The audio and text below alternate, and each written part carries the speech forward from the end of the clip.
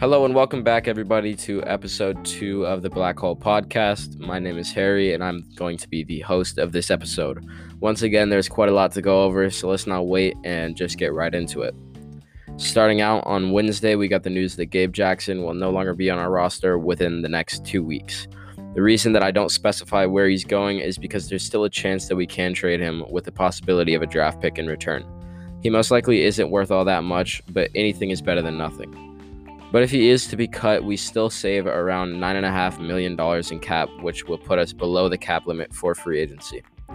This is, however, quite sad on the surface because Gabe Jackson has been with the Raiders since 2014 and was one of the last surviving members of the 2016 team.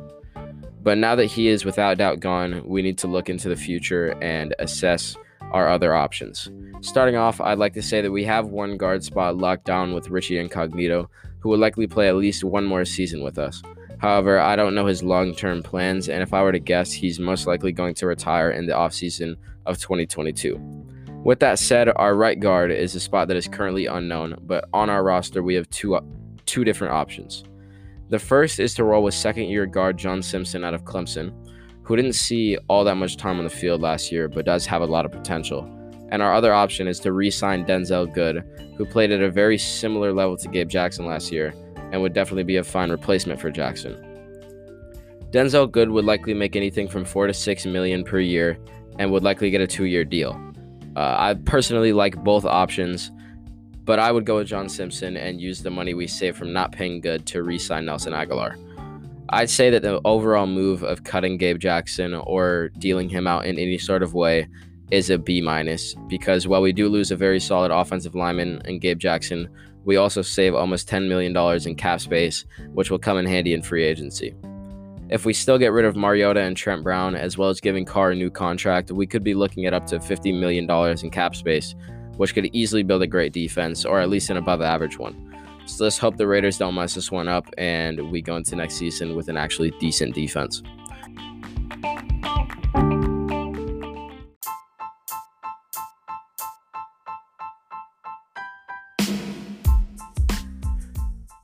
Okay, next up, we've got even more Raiders news to break down, this time with a rumor coming from insider source JT the Brick, saying that he has a feeling that the Raiders are gearing up to make a big trade for a defensive star. Like I said, Gabe Jackson, Marcus Mariota, and Trent Brown are all in play to be traded, as stated before, by the organization themselves. A list of some players that we could target is Stephon Gilmore, Marshawn Lattimore, Brandon Graham, Darius Slay, Trey Flowers, Grady Jarrett, Preston Smith, Kyle Fuller, Matthew Ioannidis, Dante Jackson, Whitney Merciless, and Marcus May if he is franchise tagged in the re-sign period. I think our best two options currently are Darius Slay and Marshawn Lattimore. The Eagles, first of all, need to dump cap, and Darius Slay is easily their biggest cap casualty.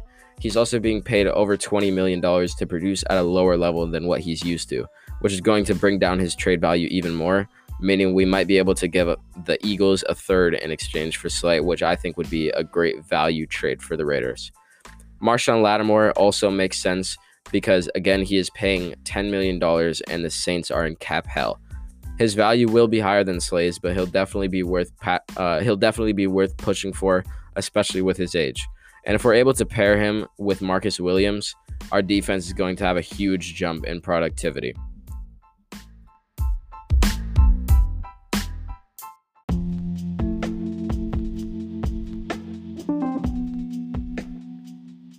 Okay, I want to transition into some pre-free agency draft thoughts and predictions.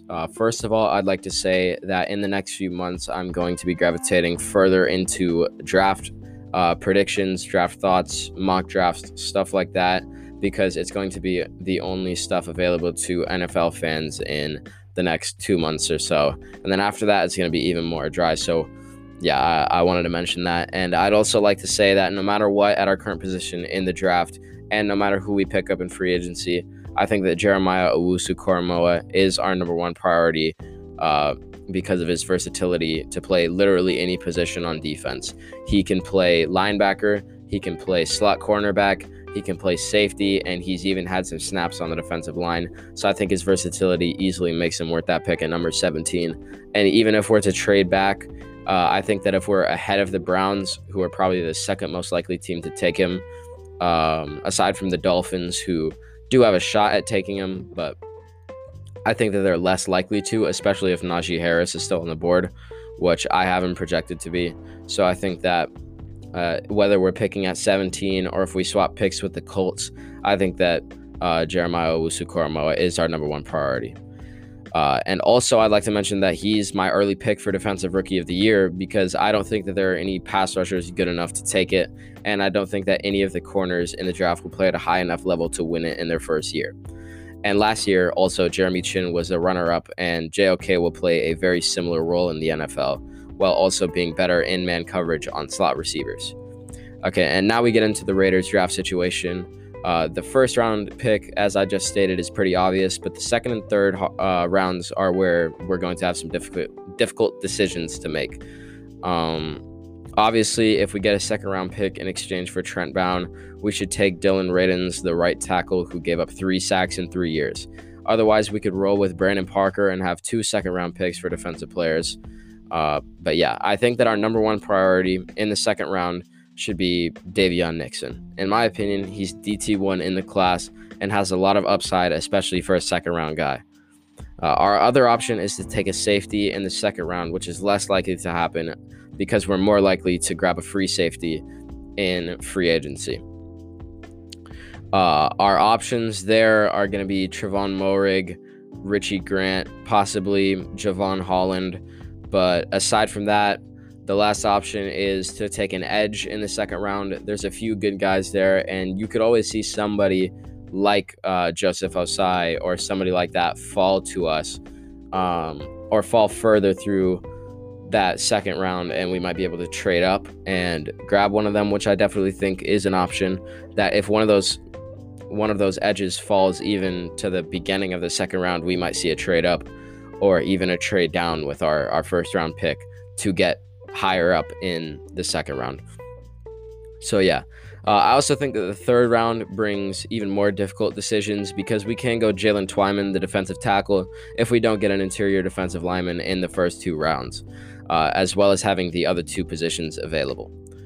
A mock trade I've seen on Raider.Scout's Instagram has us trading Trent Brown and our first for the Colts number 21 and their second and 7th, which I think is our best option for trades regarding the draft. And I think that if we get rid of that Trent Brown contract and we're able to bring in a stud right tackle in the second round, we should be set with our offensive line.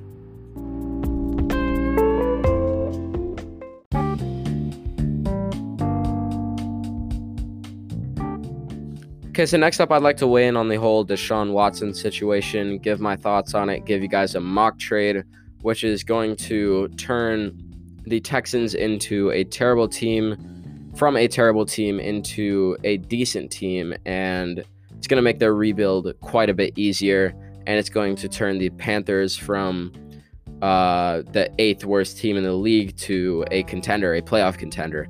Not really a Super Bowl contender yet, but a playoff contender at the least. And this trade is going to involve 2 first-round picks from the Panthers, including number 8 this year, 2 second-round picks from the Panthers, including, I don't know what number this year, but it's probably like number 40 this year, and 1 next year, Shaq Thompson and Brian Burns in exchange for Deshaun Watson and Deshaun Watson only. Now, on the surface, you'll see that the Panthers now have their franchise quarterback with 25-year-old Deshaun Watson, who in my opinion is the current most valuable quarterback in the league because his cap hit is not as high as Patrick Mahomes is. You also look at the Texans. They have one of the youngest edges in the league who is performing at an extremely high level. And if you disagree because of sacks, just look at the other stats that he has, the other more advanced stats. Not really advanced, but pressures, QB hits, stuff like that. As well as the tape. If you want to watch the film, he just explodes on the film. He's an incredible player. In my opinion, the most underrated player in the league. The Texans now have a future star. They also have the 8th overall pick, as well as their pick next year, which is most likely going to be the number 1 overall pick. Obviously, if the Saints are losing most of their team, they're in contention for the number 1 overall pick. But I'd say that it's going to be the Texans without doubt, especially since with this mock trade, they're not even going to be getting a QB this year, aside from possibly Teddy Bridgewater. If you want to throw him in that deal, he's not valuable at all. I think that he brings down the trade value. But I think that if you're the Panthers, you want to get rid of that cap hit. So they're probably going to include him in that deal, which means that the Texans are going to have a below average quarterback, and the rest of their roster, aside from Brian Burns, is going to be absolutely awful, giving them the first overall pick next year, which is going to let them get their franchise quarterback. And this year, I think that if Kyle Pitts is to somehow fall to number 8, then the Panthers are going to be absolutely set. Now, if he does not fall to number 8, they still are going to have other options. I think that Jalen Waddle and Devontae Smith are both going to be available at that pick if Kyle Pitts is off the board. Because for Kyle Pitts to be off the board, it would be the Bengals picking him, and it would be the Dolphins picking Penei Sewell. So, Kyle Pitts or Devontae Smith are going to be available to the Panthers, which would be absolutely insane, especially when you pair them with the number 1 overall pick quarterback next year. You've also got another pick next year and a second-round pick this year to build up your defense or even further build up your offensive line, which is going to be essential in protecting your quarterback.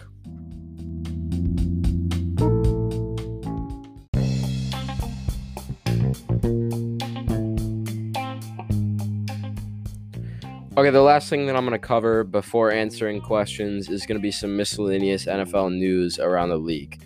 And first off, as expected, Justin Simmons is being franchise tagged.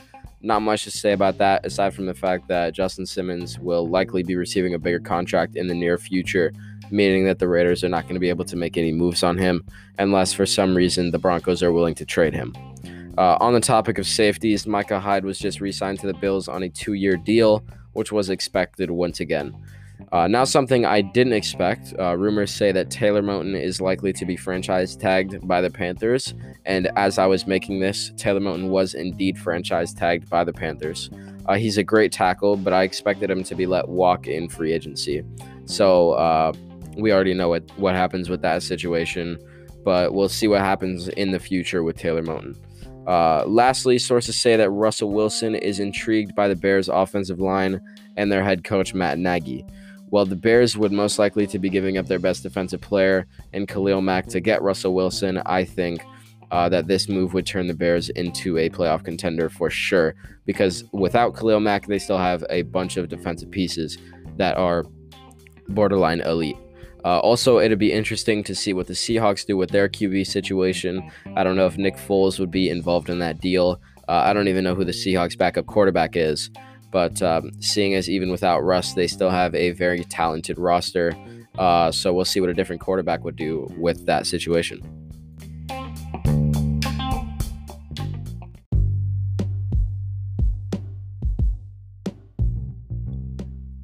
Again, finishing off the episode, once again, I'm going to answer some of your guys' questions. And once again, the only way to have a question answered is going to the Black Hole Podcast on TikTok and submitting a question with the Q&A feature. With that said, the first question is, do you agree that Josh Jacobs is overrated? And my answer to that is no. I think the perfect spot for him is anywhere from 12 to 14, maybe a little bit higher. But putting him outside of the top 15 is definitely underrating him, and putting him inside of the top 10 is overrating him. And I've seen a great deal of both, so I'd say that he just isn't rated correctly, neither underrated or overrated. Next, we've got, if Henry Ruggs III gets used the right ways, will he be the next thing to Tyreek Hill? And the answer is no. Henry Ruggs and Hill are two completely different types of receivers, and the only thing that they have in common is speed. I think that Hill is a better route runner and has better overall hands, but I have never and will never see Tyreek Hill make some of the catches that you will see Henry Ruggs make in traffic. I think if he's used the right way, he'll be a top 10 receiver, but I don't think him and Tyreek will ever be similar.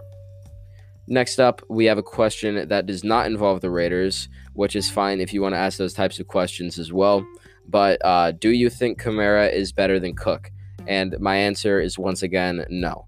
Kamara's production went way down when Drew Brees came out, and he has a far worse, and Cook, has a far worse offensive line than Kamara, and Cook's rushing stats are still way better.